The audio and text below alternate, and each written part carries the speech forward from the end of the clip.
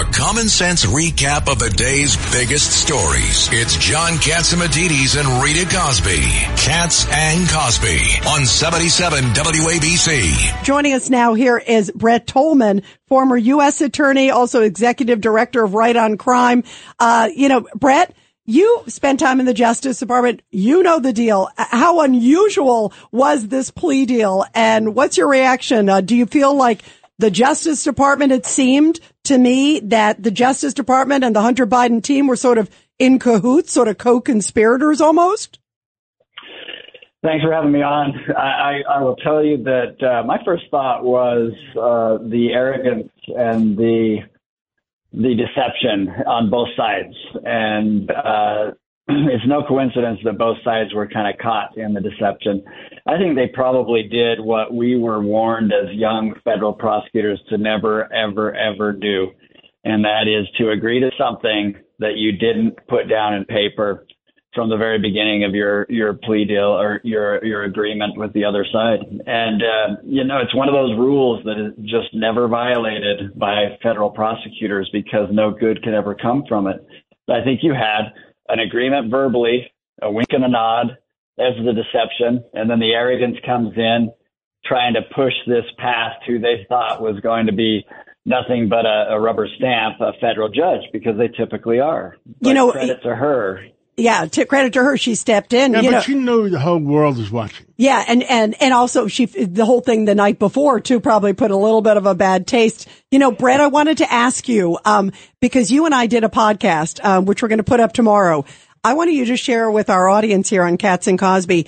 You reminded me, of something, a blockbuster, something about the tax returns tied to President Biden in 2017 with big money, right? I mean, why this is so important, because the White House keeps saying, oh, it's personal, the Democrats, it's just poor Hunter with his troubles. Kind of explain the connection. Well, thanks, Rita. One of the things you do when I investigated these and prosecuted these cases is you do what's called the spoke and wheel analysis of a fraud. And that's where you try to connect all of the spokes in the hub of that wheel to a common objective. And here we've been hearing a lot about this corruption and this pay-to-play scheme and the money that was coming in. Well, the big bombshell that's out here right now is you have allegations from whistleblowers that $10 million, and you're going to hear it from Devin Archer, that 10%, as much as maybe 50% went to the big guy. You have $10 million that is being spoken of that has been uncovered in the House investigation. And lo and behold, in 2017, Joe Biden and his taxes, all of a sudden, who's been going from making a few $100,000 a year, has $10 million on his tax income that year.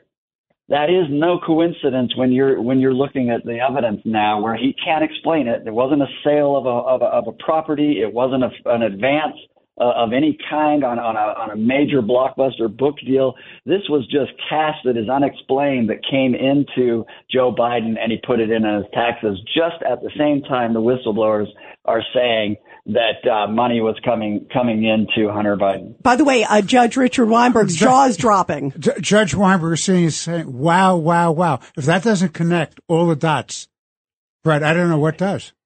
Yeah, it really does. And I think that's why you're seeing IRS agents and an FBI agent who, like Judge Weinberg and I will tell you, we never hear of a DOJ or an IRS or an FBI whistleblower coming forward. That's just unheard of. But why is it happening here? Because I think that it's so offensive because they connected all those dots and they wanted to. And we got some new revelations. We always thought there was two whistleblowers. And Kat Kamek, the congresswoman, was out for a few senators last night. Yeah, she just said 15. What did she say? She just said 15. Isn't that amazing? She just was on the show earlier, a few minutes ago, Brett, and she said to us there are 15 IRS whistleblowers. We know of two of them publicly. That's huge? And she said that they're contained in this brief that Jason Smith, the chairman of the Ways and Means Committee, forwarded on.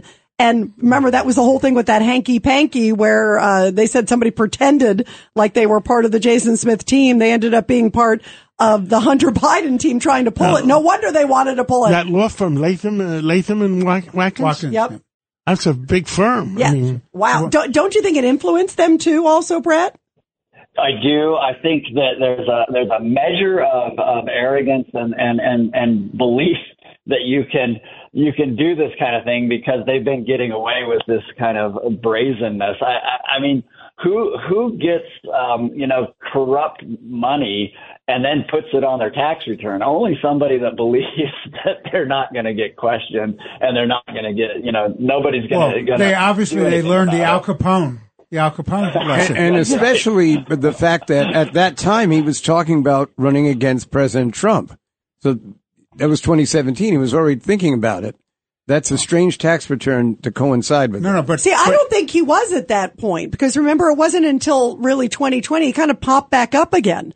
I don't know. I saw interviews with him way back where he said, "I'm not sure. I'm thinking about it," but he knew it was possible. Yeah, and you're right. He should have obviously. Well, regardless, he shouldn't be taking money if it turns out it's improper. We'll see where this goes, but this is explosive.